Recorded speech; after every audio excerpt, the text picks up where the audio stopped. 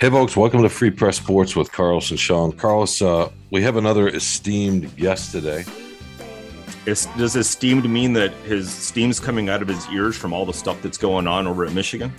Well, we'll talk to Michael Cohen about all this stuff that's going on over there. Are you suggesting that that something's not quite right in Michael Cohen? Is anything ever quite right at Schembechler Hall? Is there ever not drama? I mean, it's just, it's like the days of our lives with James Harbaugh. Well, which is great for business, but it wears out the beat writers. Yeah, we had a Reiner Saban, our colleague, all of our colleagues had a story today about, whether Jim Harbaugh acted appropriately enough when he was asked about the booing when Cade McNamara played Saturday night against Hawaii, late Saturday night, unfortunately for Michael. Maybe even Sunday morning, right, Michael? Sunday morning. Yeah, I got to bed about 4:45 Sunday morning. Oh no! Oh yeah! Oh my goodness! But you had a nice, relaxing Sunday off, right? Nothing else. You were just no. I definitely did not have to write 3 stories on Sunday. Just 2. Okay, yeah. Oh, that's awesome. Well, yeah. So let's get to some Michigan football with Michael Cohen, and then a little bit later you can tell us what's going on with the Lions and how optimistic you are and why that's so, and who's hijacked your soul. The soul. Are we gonna rebrand this the soul of Carlos? Is it? We can. By the way, when there's a pause, you can usually tell with the inflection of speech that then you go. No, I never know when you're going to stop talking, Sean. It's quite a lot, so I have to make sure. You know what? I've listened to the Soul of Detroit, and you guys talk over each other so much. You've gotten better at it, but I never know. Like, okay, who's talking? Are you going to let ML talk? Is he going to let you talk? Is Feller? So I'm trying to like give you your space, Sean. Okay, well, I appreciate that. Well, how about we give Michael Cohen some space? The great Michael Cohen, who covers Michigan Wolverines for us, obviously.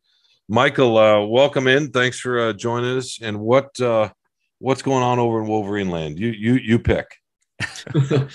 Well, it seems that J.J. McCarthy has won the quarterback competition with Cade McNamara, the way he played in a brief appearance in week 1 and then a larger appearance in the first start of his career in week 2, pretty much sealed the deal. I mean, it was obvious to anybody watching, whether you're a coach or not, that, he was just a level above what Cade McNamara could offer at the beginning of this season. And so JJ is going to be the guy starting against Connecticut in a few days here later this week.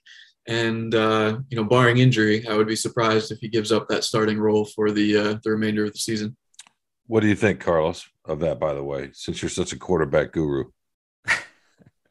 Yeah, that's it was my question with the whole Cade and the McNamara McCarthy showdown and everything, and it was just if you look at the level of play right in those 2 games, I mean, there was no question. You wrote about it, Sean. It was undeniable what McCarthy brought in his first start, and I think he's mentioned that it was. It was different. You mentioned it can be freeing, right? To know that you have the job, to know that you don't have the pressure of, am I going to get subbed out, whatever it might be, having that preparation time, going in with a different attitude, right? The question is just how much of this was, mind games that mess with McNamara, because even as much as Harbaugh might have said, this is not a demotion, it's a promotion for JJ and all that, that's got to mess with a guy, right? Like, he feels like he earned that position last year and he's the team captain and all this. And you could just sense it from the way he was after that first game against Colorado State. He felt he got something stolen from him. And I think the more you think about this, if you put any quarterback in that position, right? They had a good season last year, and they come in and the coach says, you know what, though, the backup had a pretty good training camp, pretty good fall camp. We're going to see the first couple of games. It's going to be an open competition. Even elite athletes can be mentally as fragile as the rest of us. Sometimes you change that construct for them. You change their confidence sometimes. And maybe that's Cade, he played so poorly in that game against Hawaii. I mean, to me, it was kind of shocking. I don't know about you guys. What do you think? Was it surprise? I mean, if you just knew nothing about anything and you turned on that game, you think, oh, this is some 4th string kid that they're just giving a shot to. That interception was one of the worst probably I've ever seen from him and maybe in, elite college level play against a bad team. I don't know. Did it seem that this was, a different kind of Cade McNamara that we've seen before, someone who's been altered in some way? Yeah, I think, I don't know, the quote that kind of just keeps coming back in my head is that every time when we would ask Harbaugh about McNamara last year during their winning streak and when, he would make a big play or something late in the game, he would always say, McNamara doesn't flinch. My guys don't flinch. When the pressure's on, he's not going to flinch. And it's hard to say that McNamara did anything but flinch in this latest situation. Now, people may agree or disagree on whether or not he was put in a situation that was fair, but I'm just saying when he got his chances on the field in the first 2 weeks, he definitely flinched. Now, a couple of times he was let down by the offensive line. I think that's important to note. I mean, the sack that he took against Hawaii was, a joke by right guard Zach Sinter, just completely matadored and allowed a guy to come right through. And when he got leveled in week 1, it was Trente Jones, the right tackle, who got beat really badly by the edge rusher. So it's not like every single one of his snaps was a clean pocket or anything like that. I mean, I think the announcement by Harbaugh on the podcast that on the eve or a few days before the start of the regular season that basically said, this is what I'm going to do with week 1 with Cade and week 2 with JJ. I got the sense that when that announcement was made public and then privately it had been announced to the team a day or so before, I don't think Cade had any idea that was coming. And when we talked to him a few days later, he basically kind of said, yeah, I thought I had won the job. I thought I had the best camp of my career, et cetera, et cetera. So I think he had basically, conditioned himself to think, I'm in this spot. This is going to be mine. Let's go. I'm playing great football and let's roll into the season.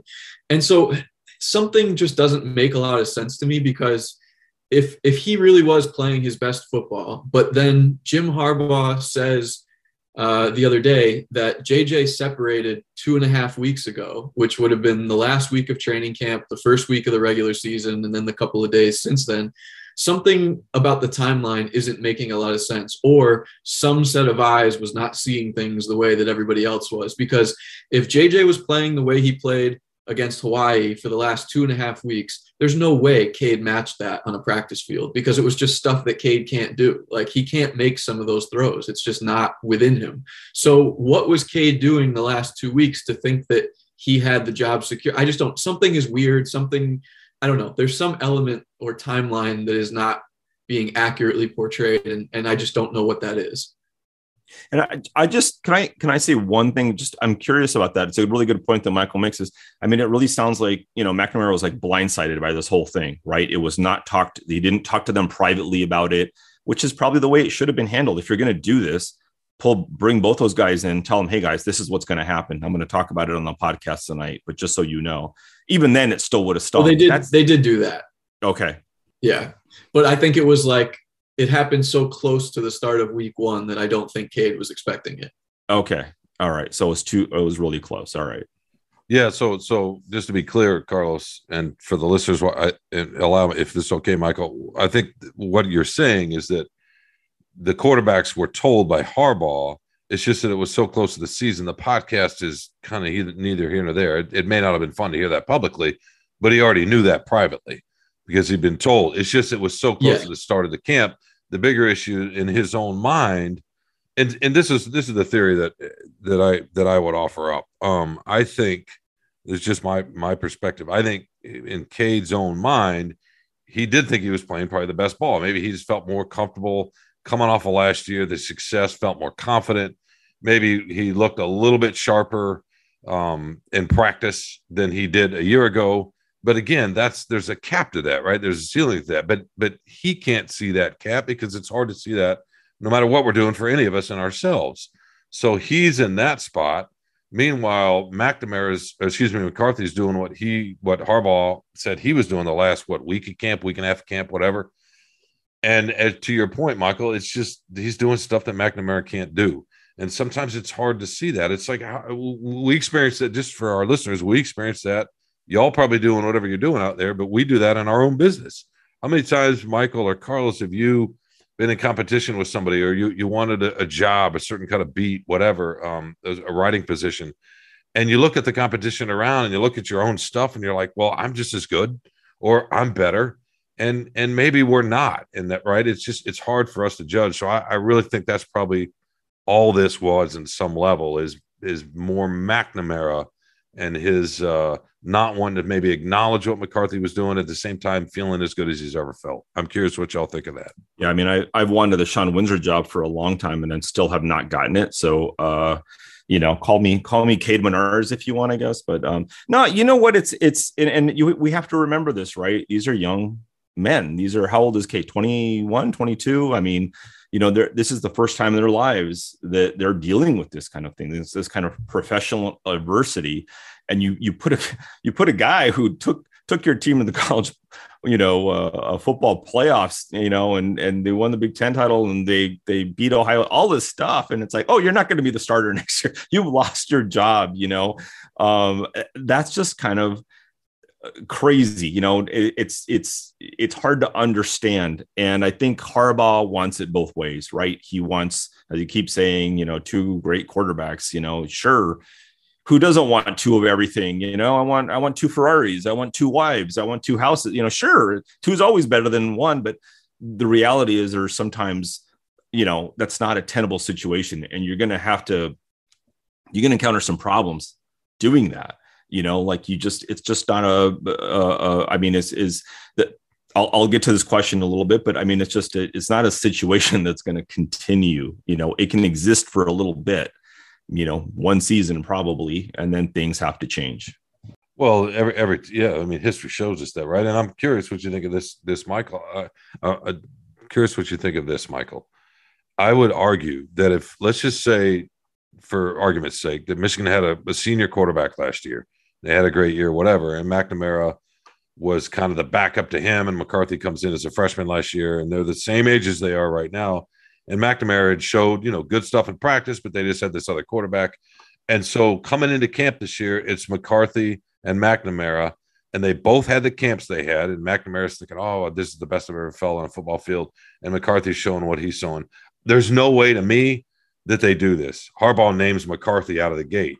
I think that he did that in deference to what McNamara did a year ago. But if you take that out and you're just judging what happened in August, and now in the first two games, not even the first, just August, then I think it's an easier decision for him. I'm curious what you think of that as a coach to yourself too. I don't know. The idea that he did it out of deference to McNamara, I think that sounds really good. And I get it from like a moral standpoint, but I think the more logical thing is he wanted to do what was best for Michigan football. And the best thing for Michigan football was to keep two quarterbacks on his roster that he thinks can win games in case one of them gets hurt. So by letting this competition continue or letting Cade think that the job is his or whatever, whether he intended to or not, that gives Cade no reason to enter the transfer portal until it comes to a point where entering the transfer portal doesn't allow him to play right away anymore because the deadline passes. And, I know you guys both know the great columnist at Yahoo Sports, Dan Wetzel. He was talking about this a while ago on his podcast, and he referred to what Harbaugh did as portal guarding. And I thought that was a pretty clever term, essentially saying that what Jim did was arrange the quarterback competition in a way that guarded against one or both of the players going into the portal because they were unhappy with the way the arrangement was shaking out. And I tend to think that would be more of what happened, just because whenever you talk to Harbaugh, all he says over and over again is every move that I make, everything that we do is in order to find what's best for Michigan football, what's best for the team, what's best for the program, what's best for the, season, et cetera, et cetera. And having Cade and or JJ leave over the summer is not what's best for Michigan football. So I think it was an open competition. I think maybe he gave Cade the benefit of the doubt by letting him start in week one. Maybe Cade took slightly too much liberty by thinking that, getting voted captain meant that he was the starter and all that stuff. I'm not saying it's Cade's fault, but there is a fraction of the pie, I think, that, Cade would like to have back if he could do it again with some of the things that he said in public. But I don't know. I just kind of think coaches are going to, and look, let me preface this by saying whether it was Jim Harbaugh or Nick Saban or Mel Tucker or whoever, I would be saying the exact same thing. This isn't a specific criticism of Harbaugh. I just think the coach at Michigan did what was best for Michigan the way the coach at any school would do what's best for his school. And so I would be just as critical, whoever the individual was. I just think it could have been handled in a way that gave McNamara some options if he wanted those options. And instead, it was not handled that way. Well, I agree with you that he was doing what he thought was best, but I don't mean that he was trying to protect McNamara. I think it has to do also with the locker room. I mean, the fact that he was voted captain says a lot, right? You risk if you just automatically hand the job to a guy who had surgery, missed spring ball, comes in, is a little bit rusty the first couple of weeks, which by all accounts he was, and that's what you're going to do when this other quarterback is beloved. Then you're putting other things at risk there, right? Yeah, I mean that's what I think about protecting the team. I agree with you about the portal, but I think it's even bigger than that. I think it's because it sends a message to everybody else, and if he's always preaching meritocracy, and based on what McNamara did, and McCarthy being hurt, not having the chance. I mean, you'd probably agree if McCarthy's in spring ball and healthy from the start, maybe it's not a competition that way either.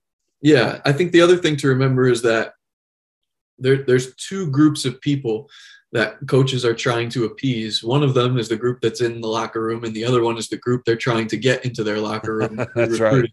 And so all of the freshmen that are on campus now, based on the story that our colleague Reiner Saban wrote last year, they were pitched on the fact that this was going to be JJ's offense, that they were going to sling the ball all over the field, that he was going to be the guy, that it was going to turn over to him. And so, maybe the coaches, when they said those things, were speaking more generally in that, Cade, they just assumed that JJ would succeed Cade at some point. But, there's also the idea that if this is what you're telling recruits and then those recruits get on campus and it's not exactly what they were pitched, do they just jump in the transfer portal right away? So I think coaches have these commitments on both ends of the spectrum now. Keep the guys in their program happy, but also make sure that the things that they said to get the new guys in don't contradict, don't clash with each other. Okay, Michael, let's take a quick break and we'll be right back with more Free Press Sports with Carlos and Sean.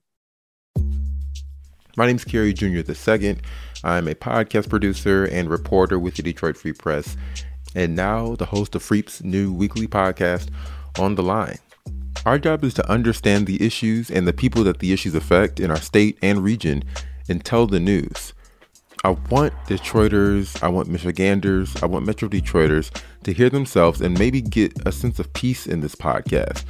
Maybe not in the topics we're covering, but in the sense that we're the Detroit Free Press. And you can come here to know what's happening and trust that we're going to tell the truth, give you the facts, and do it authentically. We're going to give you the voices that are in those areas, whether it be in Owasso, or it be in Petoskey, or whether it be in Birmingham, Warren, Grosse Pointe, Southwest Detroit.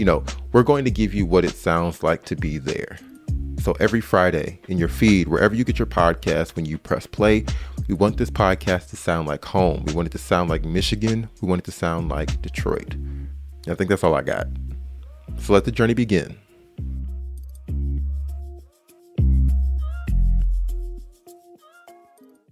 Welcome back to Free Press Sports with Carlos and Sean.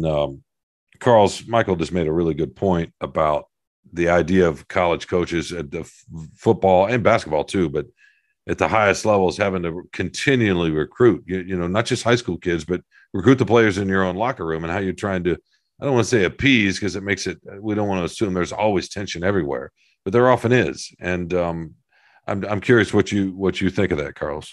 Yeah, I mean, you have to appreciate the juggling act they have, right? I mean, it's a game of chess. They got to, keep the team together, keep them motivated, not disenfranchise any group of players, so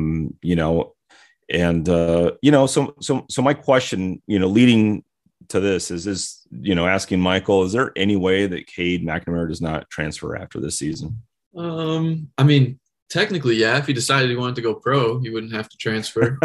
He could go try and cut his teeth as a backup or a practice squad guy or whatever, because he's good enough to where he would get an invite to training camp from somebody. And who knows? I mean, he could even be a 7th round draft pick or something like that, a late draft pick. But if I was Cade, and I'm not, and I don't necessarily have a ton of knowledge in terms of his thought process on this, but I would think that he would be reasonably attractive in the transfer portal to that second tier level of team. And by that, I mean, not Alabama, not Georgia, not places like that. But, most teams in the Big Ten, I think, would at least take a sniff around and see what he was interested in. Certainly maybe schools in the ACC.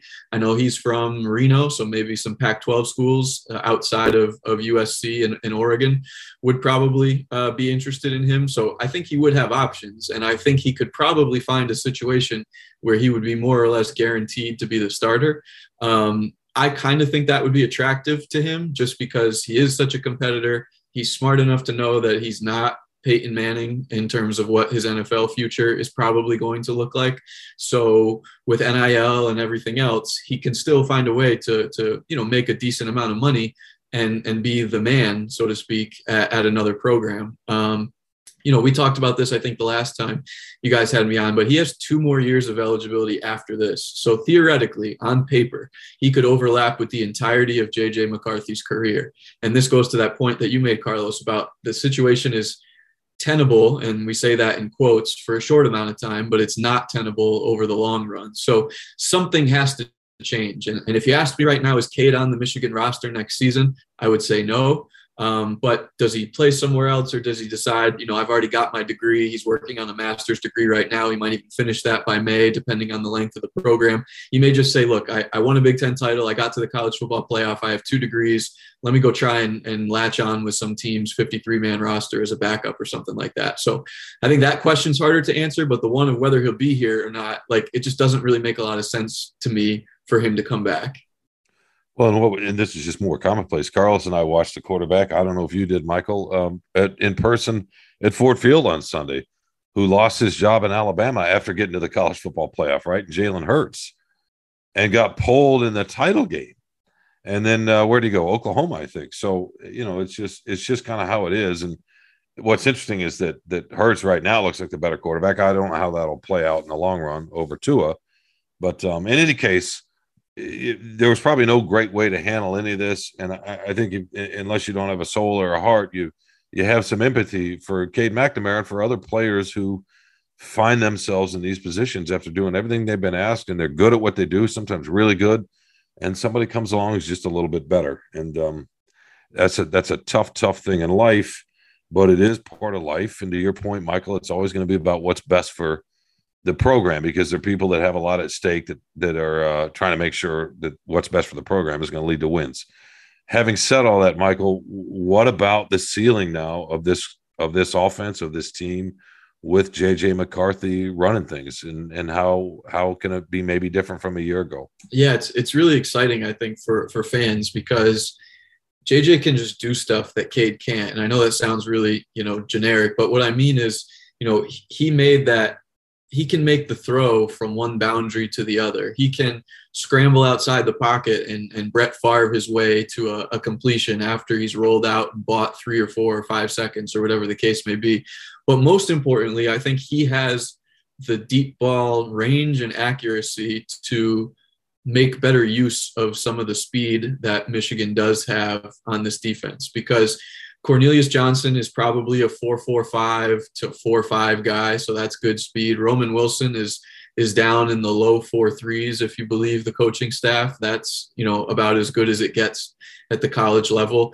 They've got some younger freshmen who are burners as well. So I think look, in week 1 when McNamara started, he did not throw a pass that traveled more than 20 yards downfield.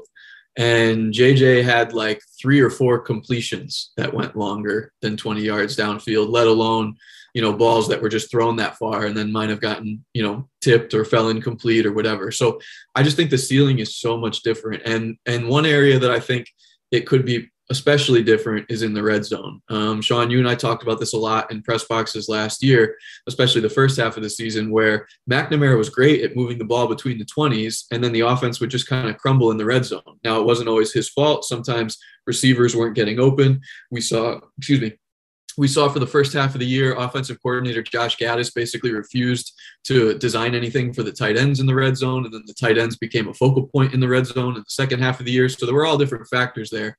But McCarthy's ability to run, his ability to extend plays, all the different things that you kind of see, on Sundays with some of these best quarterbacks, your Aaron Rodgers, your Patrick Mahomes, these guys that can just make stuff happen. I'm not saying McCarthy's on that level. I'm saying his playing style is closer to that than it would be of a statuesque Tom Brady style, where you're staying in the pocket. And if the pocket collapses, well, that's all there is to it. So what is the ceiling? I mean, I think either he or Cade could probably have won just about every game on the schedule. And I know based on the first couple games, maybe that sounds silly based on, what Cade did, but I still think he could have won most of the games on the schedule.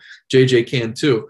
I just think JJ probably gives him a better chance against Ohio State. And if they do reach the college football playoff again, I think he gives them a better chance against whatever caliber of opponent they're going to face there, because he can put up points in bunches 7 at a time instead of Cade, who puts up points in bunches but mixes in some threes with those 7s. And that makes it hard to keep up with schools that can score 40 or 50 a game. I want to get back to just one thing before, we move on, because, we can't talk enough about the quarterback situation, probably for Sean's liking, at least. You brought up the Dan Wetzel portal guarding idea, and I just wonder, and obviously, when time passes, I don't know if people will remember exactly what happened this year and how it transpired. Kids are different when they come in, right? Everybody thinks it's, the world has just been invented when they arrive, but can that work a second time? Can he portal guard this time? And then Jaden Davis comes in a couple of years, whatever it is, and there's another maybe kind of similar situation or whatever. I mean, will people not sniff it out of, oh, you're doing the same thing? Like, nobody, you got to name me the starter. I'm not the starter by the start of spring ball or during spring ball or whatever, whenever the deadline is. What is it, July or whatever, then I'm out of here. Or do kids really have enough belief in themselves to always think they're going to win the job because they're just better? Well, I think that, and I also think every school in the country is doing this. It's not unique to Michigan. So if they're being pursued by Michigan and Ohio State and Alabama and whoever, Nick Saban and Ryan Day are doing the same portal guarding stuff. Look, Ryan Day said he needed $13 million or whatever it was to keep his roster together. So, that's essentially portal guarding. Pay me so I can pay the players, and then they won't go into the portal. So I think it's just kind of like the new wave, and maybe there will be guys who will specifically seek out situations where there's basically no threat to them to start day one, quarterbacks I'm talking about, or skill position players for the most part. But in terms of Jaden Davis, he's a junior right now, so he's got this year and next year. That would be McCarthy's senior year that he would be coming in as a true freshman. Who knows if JJ explodes this year and next year, he could go to the NFL by then after his junior season, which is what a lot of people thought when he got on campus, that he would be a 3 and done type of a guy. I don't know. It's hard. Part of me says like this isn't that big of a, the transfer portal is a huge thing. Don't get me wrong, but recruiting talent every single year is not a new concept. And if you happen to recruit over the guys that you have just because you got better players one year than the year before, like I don't think that's necessarily a new concept. Sean, last year with basketball, we saw Brandon Johns, who had done a lot for this team the year prior, basically get forced out of the lineup within a month for Moussa Diabate, simply because Juwan Howard had recruited over the talent level that Brandon Johns had and brought in somebody better. And nobody really cried or whined for Brandon Johns because they saw how much better Moussa was. And I wonder if over the next few weeks, if McCarthy just completely lights it up, if all of a sudden, the idea that Jim did something wrong or left McNamara aggrieved kind of fades away because they see, maybe he could have handled it slightly better or differently, but holy cow, this kid is just electric. So it's really interesting. It's hard. And I think, the bottom line is it goes back to this idea that in the transfer portal era, everybody's kind of learning on the fly. Same with the NIL stuff. How much do you have to promise? What do you have to promise? How strong do those promises have to be? If you break those promises, what's the next group going to think about you as a coaching staff? And it's all this weird gray area that everyone's figuring out on the fly. So it's just murky, but I think that's the time we live in now. That's and that's really the only difference, Michael. Those are all good points, is the ability to leave, because you used to come no matter how good you were. You had to wait your turn, and there wasn't much you could do about it, right? And if you did, you were going to have to give up a year of eligibility to do it, and you don't have to do that anymore. Justin Fields couldn't beat out Jake Fromm, right, at Georgia. He goes to Ohio State. Joe Burrow's at Ohio State. He can't get past Justin Fields. He goes to LSU. This stuff is, it's maybe new to Ann Arbor right now, but it's not new to college football. It's been going on for a few years. I don't think In fact, I think the opposite of what you say. If McCarthy just goes nuts this next month, 6 weeks, 2 months, whatever, people are going to wonder and look back and say, what were you looking at, Harbaugh, back in the summer? And I also think what makes this a little bit unique is getting back to the fact that McCarthy missed spring ball. And so it just wasn't as clean. And so it was kind of a unique situation that way because of the injury. And speaking of Johns, that's a good point. But I would argue with McNamara, because he was the quarterback, because, Beilein had a different kind of success. Michigan hadn't tasted that kind of run in a generation. And McNamara wasn't the best player on that team by any means, but he was sort of the face of it in a way, right? The sentimental face of it. And so there's a connection there. But at the same time, you've seen in social media how quickly folks are reacting. They didn't like the way he responded after Colorado State. And then some of them were booing him, which I think was going way too far the other day against Hawaii. But, I think for the most part, fans understand how messy this can be. Having said all that, though, do you think, because getting back to your point about watching what McCarthy can do over McNamara, you and I were watching the game in person at Georgia, and I remember McCarthy comes in and immediately makes a couple plays where he gets outside, and people are dismissing it, saying, well, that's not against their starters. Well, you know what? Those starters are right now starting for the number one team in the country, and those are all NFL guys. So I don't know what you make of that, Michael, but there was a clear difference the minute McCarthy got in the game against Georgia. Yeah, I mean, it just comes down to the fact that he can just do things that Cade can't. He can gobble up yards faster, he can run, he can move, all those different types of things. So I think it's if McNamara has a high floor, then McCarthy just has a higher ceiling. And I think that's kind of what it comes down to. Carlos, I had a question for you, though. I think even if this remains icky with Cade and JJ, and Cade is grumpy or whatever, or even if it gets worse and Cade, just after the season storms off in a tirade, whatever, do you agree with me that 10, 15, 20 years from now, people will still look at him pretty fondly for what he did, and that no matter how messy this eventual divorce, if in fact there is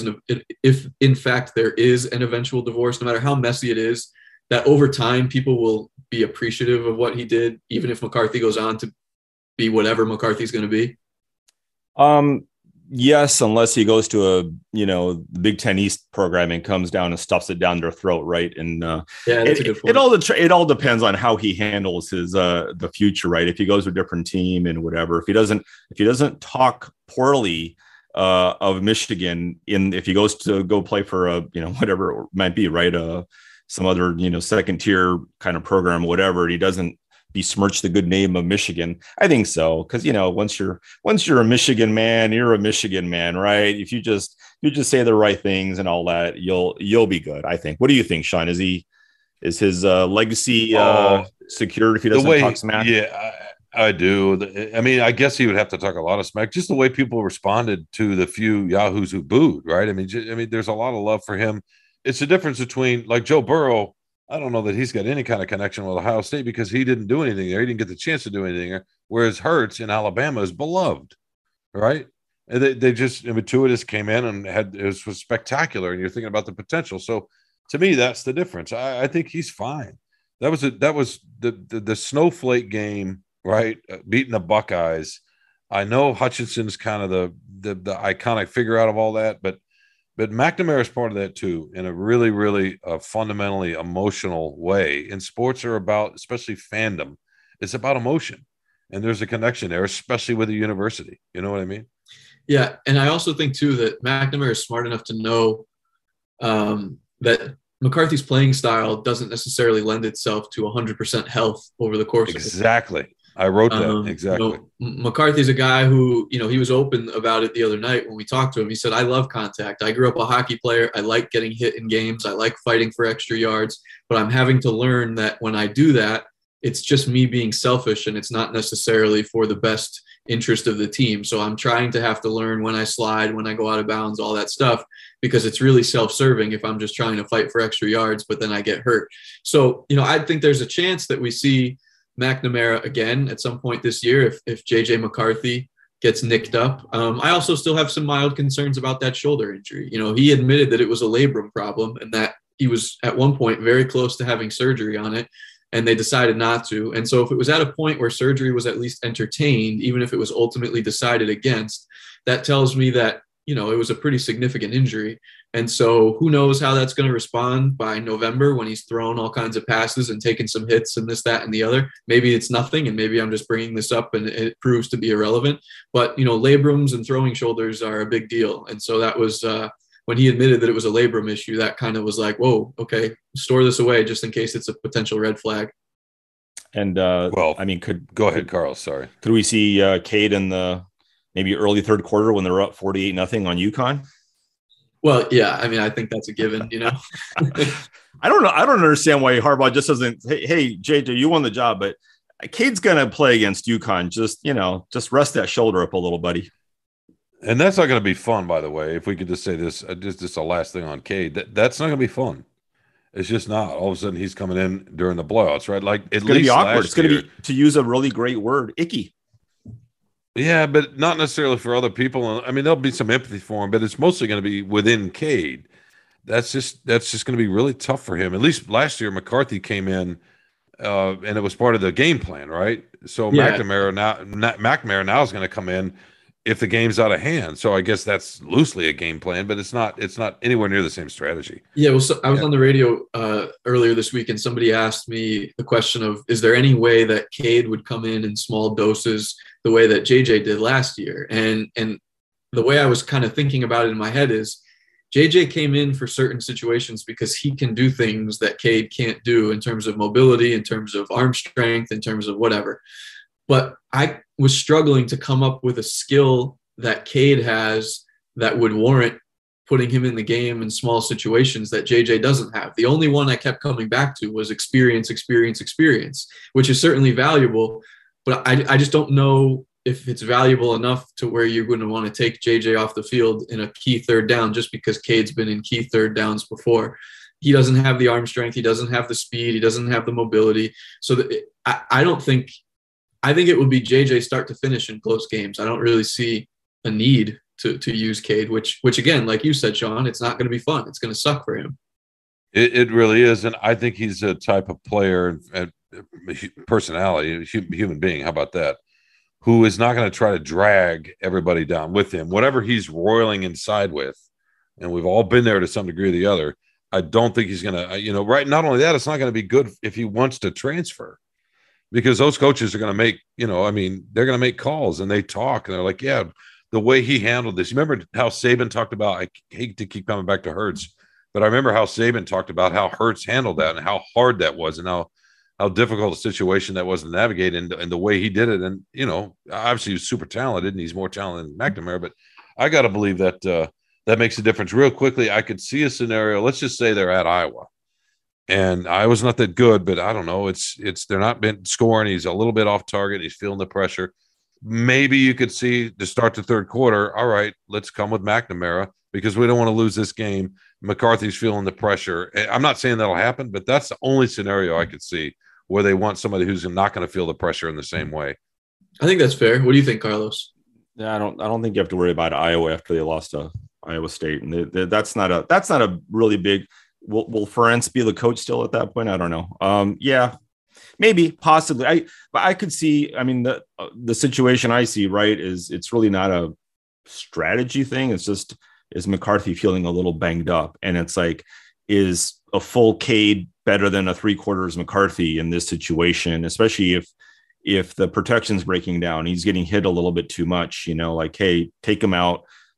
And let's live to see another day. Let's see him operate. And that's another question for McNamara, right? Is how is he going to respond when he's rusty and when he doesn't get a lot of, even though he has experience, if he doesn't play much the next few games, and if he has to come in against a decent Big Ten opponent, it might be a little icky yet again. I love that word, Michael. Thank you for bringing it. I'm looking at the schedule. They beat Maryland by 1 million last year, so he could play against Maryland. Let's just assume for argument's sake, Iowa's close.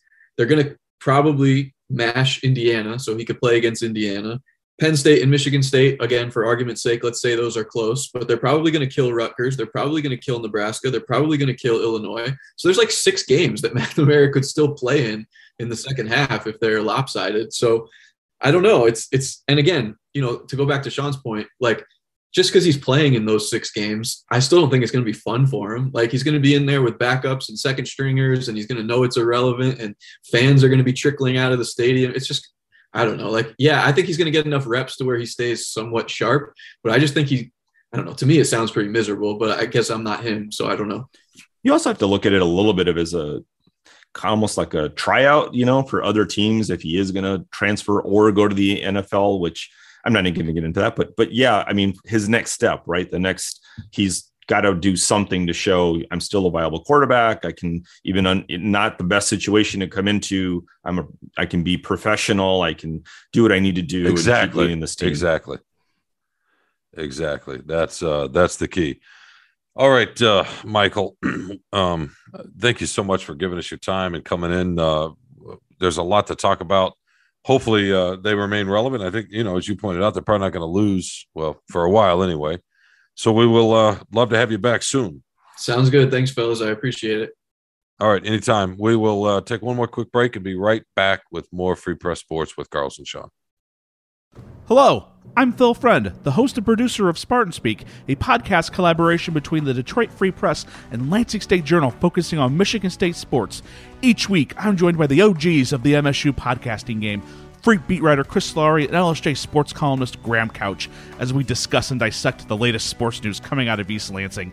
Not only is Spartan Speak one of, if not the longest-running MSU sports podcasts out there, you won't find a show with 2 people as clued into the Spartans as Chris and Graham, each of whom have spent a decade-plus covering MSU and bring years of institutional knowledge and insight to the podcast. And once in a while, they'll let me throw out a take as well. Along with discussing the latest news, we'll break down the Spartans' last game on the hardwood and the gridiron. What went right? What went wrong? Jet sweep. Again? For both Mel Tucker and Tom Izzo, get you ready for the next game, make predictions, and so much more. We can also guarantee at least one reference to Kalamazoo every podcast. So if you haven't already, download, subscribe, and listen to Spartan Speak on Apple Podcasts, Spotify, Google Podcasts, or on your podcast app of choice. Welcome back to Free Press Sports with Carlos and Sean. Carlos, I know you don't really care for college football, but you're kind of being it's being forced upon you now, isn't it? I mean, it's the story. Well, the Lions. We're about to talk about the Lions here, but it's been the biggest story, right? The quarterbacks and all that. You can't escape it. I'm sorry, you cannot. And all the fanaticism that goes along with college football is the best thing about college football, right? And we have a lot of it here, and all the drama that comes out of Schembechler Hall, as I said earlier. It's good for business, Sean. Really good for business. Yeah, it certainly can be. And especially when they're winning, right? I mean, when they're losing, that's good for business for a short period of time, and then people just get, I don't care. We've had this discussion. I don't care if you win or you lose. I'm not going to follow that. I mean, it's like, yeah, if your team wins Super Bowl after Super Bowl, championship after championship, yeah, that's fine, whatever, But look at the Dodgers. I mean, I don't think the Dodgers getting any more huge amount. The media in LA gets a ton more traffic. I mean, it's still the NFL, even though the Rams just won a Super Bowl, there's going to be a lot of like interest in Justin Herbert with the Chargers and the Rams. And well, yeah, the Dodgers are the best team in baseball. They've been the best team in baseball for like how many years now? It's like, yeah, winning. I'm not saying I can't. I'm not saying I care one way or the other. What I'm saying is, readers, they're more interested with winning. They will hate read for a while, and the numbers bear this out. I mean, we can track this kind of stuff, and it shows. Even with Michigan football, right? With the Lions. How about we start with the Lions and keep this line of question going a little bit, or line of talk. The Lions, I don't remember the last time I heard that kind of noise in there. That felt that kind of electricity. It's been a bit. Yeah. I assume you would agree with that. My question to you is, how long will we feel that again this season? It's always, I mean, it does tend to get loud in the season opener when the team is not, even last year, probably the first home game, there's always excitement, but it was start to finish. Is that going to keep going? Yeah. I mean, if they're competitive as they should be, in the next few home games, I mean, I think that would be sustained. And you're right. I mean, definitely one thing for fans, whether they read or not or whatever, going to the games. Yeah, you have to win to keep the momentum and keep fans coming and keep them energized. So I think that this is something that, I don't know if they've turned a corner yet, but that showing against Philadelphia. And I think you're going to see as the season goes on that Philadelphia is a pretty good team. So having that kind of showing, in the season opener at home is promising. What kind of feedback did you get to your column? Because you and I wrote kind of an instant, what we call an instant column. We just made that up. It's not any long-term journalism thing, but and then you wrote, a much more thoughtful, pensive column that basically said the same thing. You just need a little bit more time to get your thoughts together, which is good. You have a lot more thoughts to sift through. You're just a bigger brain. So, and I accept that. But in any case, what do you think? I mean, do you buy? I mean, I'm curious what the response was to your column, because I did hear from some folks that are just sick of it. Even though it was fun, even though it was loud, even though it was competitive, they are sick of it. They want to be the team that has the pick six. They want to be the team that makes the stop and makes the winning field goal, as we saw a few times around the NFL Sunday, right? We saw a couple of upsets, or what we thought are upsets, what we think are upsets. They might not be upsets 2 months from now. Looking back, but what do you think? I mean, did you get some of that kind of response? Yeah, I mean, there was the one response I remember clearly was someone on, I don't know, it was an email or something from, it was just an initial. It was A. Windsor from Ann Arbor saying that my column was much better than Sean's for some reason. But yeah, it's, people, yeah, I mean, hey, listen, give me all the response you want on Twitter or email, text, you're not going to text me, but people are going to be critical, right? It's if you're negative, you're always negative. If you are putting out the nuance, you're too positive and you're just, carrying the water. And you and I were. Did you get accused of that? Yes, yes, I got accused of being too positive, and you're just drinking the Kool-Aid, and you're just in love with Dan Campbell and this and that, and it's like, no, like there's a lot of nuance to what happens. And that's the disappointing part is I hope that if you would read my column, if you would read your column carefully, we're the ones who we follow these players, these coaches. We're in the locker rooms, at practices. Over years, we see the difference. We see the tone, and I try to convey that as much as I can. It's not just what happened on the field; it's how these teams synthesize it.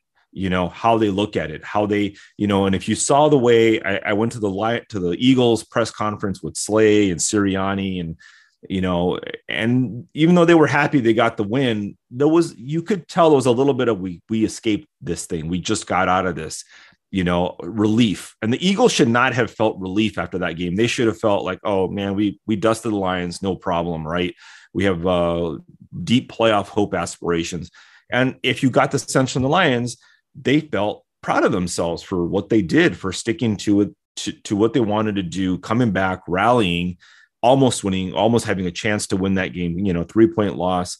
They're not like they're happy that they lost, but I think they probably, in all honesty, exceeded their expectations a little bit in that game. I mean, what was your sense of that? I saw a lot of those quotes from Philadelphia, including from Hurts, who flat out said, man, that's a good team, right? Yeah. And you never hear that from the opponents. I mean, it's not going to say anything. They're not going to rip on the Lions. They're just going to not say much, but so that was a little surprising. And so I got the same sense. I wasn't in there like you, but from the Lions part of it, they were almost a little frustrated. They felt like like that was their game, even though it may not have looked like that for a big chunk of it. But that felt a little different to me. Like, I think they actually thought that they were going to win the game going into the game. Yeah. And that felt weirdly different. I maybe that's delusional. But well, Campbell said that I think the next day on Monday or something, like, we just ran out of time, which isn't really true. Like, if you need 5 quarters to win a game, you're not winning the game really. But yeah, they felt like we're surging here. They had the momentum, I don't know how many unanswered points they scored, but they had the momentum there. And you could see the Eagles were playing tighter, right? And the Lions were doing what they needed to do. And they gave themselves a chance, saying that they Goff, I think, said, we felt we could have scored 50, like, yeah, okay, whatever. There were some, it wasn't perfect. Whatever. There was some promise. And I think that's what you can take from this, is just that there was some promise with this team.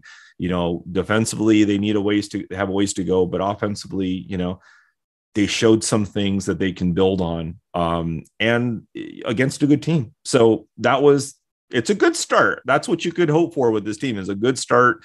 We'll see how many wins they end up with, but that's encouraging when they start saying these kind of things. 50 points and we ran out of time and Hurts. And I think Slay said the same thing, good team. So, you can't, I don't know how you can accuse people of drinking too much Kool-Aid if you watch that same game, but they're always I'm with, I know I'm with you. I've heard some of the same thing, but I just, I thought they showed some juice. And don't say grit. No, I'm not going to say grit, but and by juice, I mean just playmaking, right? I mean, there's just a little bit more of it, and not enough to go win a Super Bowl or make a playoff run or make the playoffs, but enough to be a little bit more consistently competitive and to win more than 3 games, barring health. Yeah, that's what I saw. I mean, who knows, right? But maybe Philly's terrible and none of us know what we're looking at all. But it just felt a little bit different. Having said that, they need to beat Washington. I'm with. I mean, for these fans' sake, to show that it's a little bit different, to prove all this talk from the camp, what we heard in Hard Knocks, all that. They need to beat Washington. They do. They lose to Washington, and then who's next? Minnesota. At Minnesota, yeah. At Minnesota, New England. No, they're not. And New England, I know, got spanked the other day, but on Sunday. But it could get really ugly in a hurry if they don't beat Washington. This is a game that the Commanders are not a good team. They there was a narrow win over Jacksonville in Washington. This is the kind of subpar team, and yes, the Lions are probably they're a subpar team too, but they need to be able to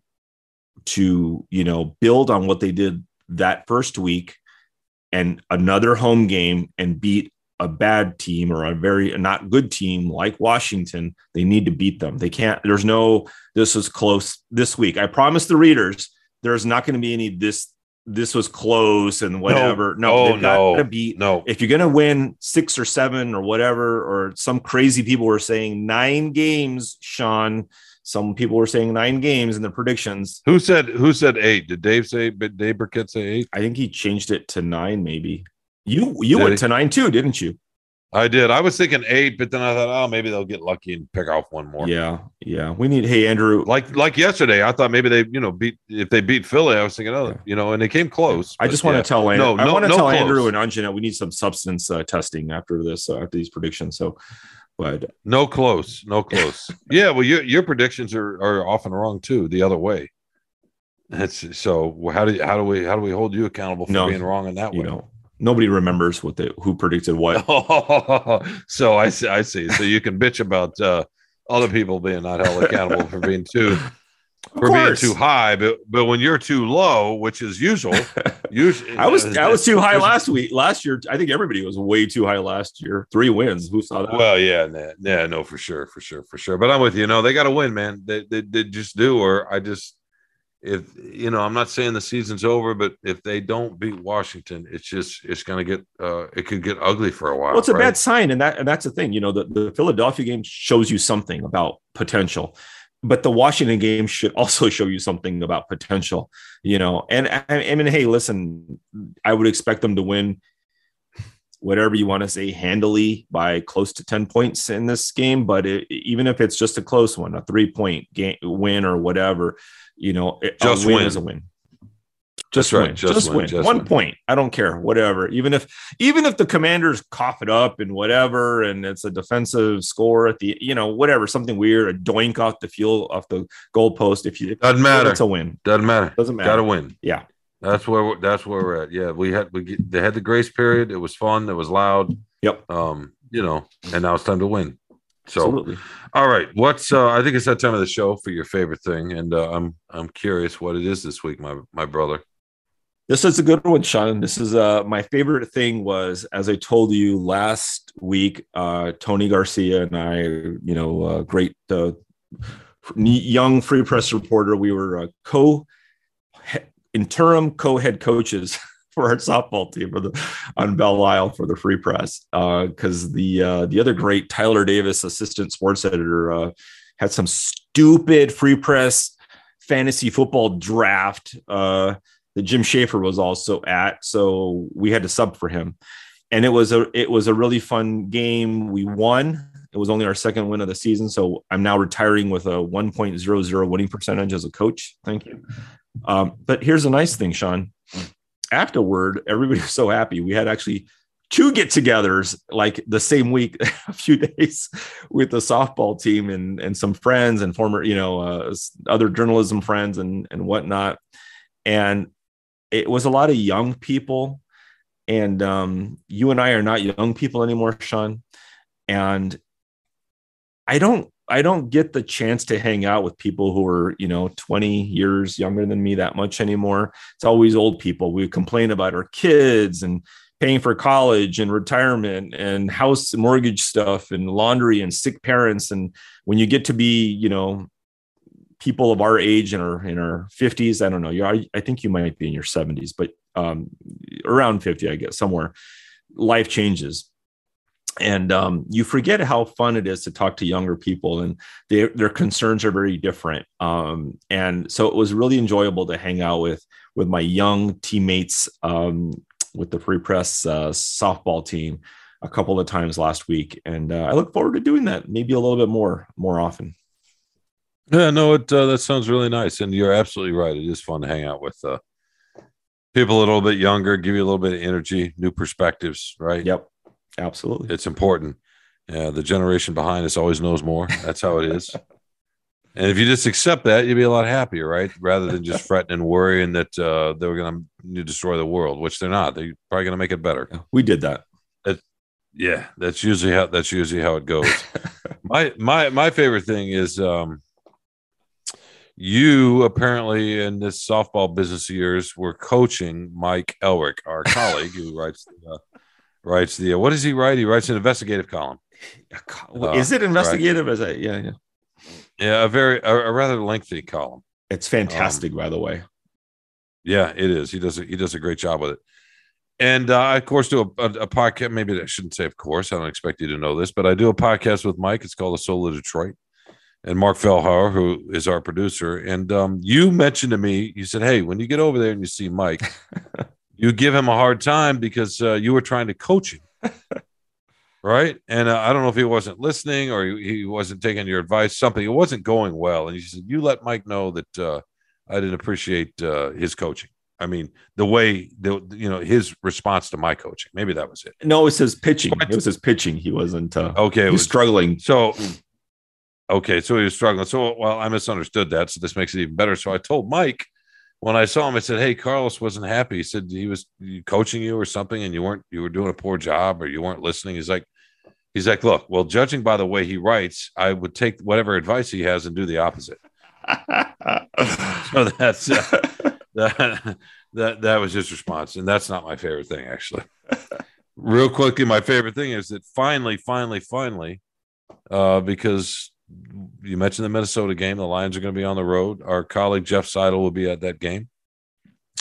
So you and I will be back here. And I think you're going to come over to Ann Arbor and we're going to watch the game together. And I'm going to make some food for you. So finally, after years and years of talking about it, we're going to get to do it. And that's my favorite thing, that it's about to happen. I mean, I know maybe something will come up, but at least it seems real for a change. And that's my favorite thing.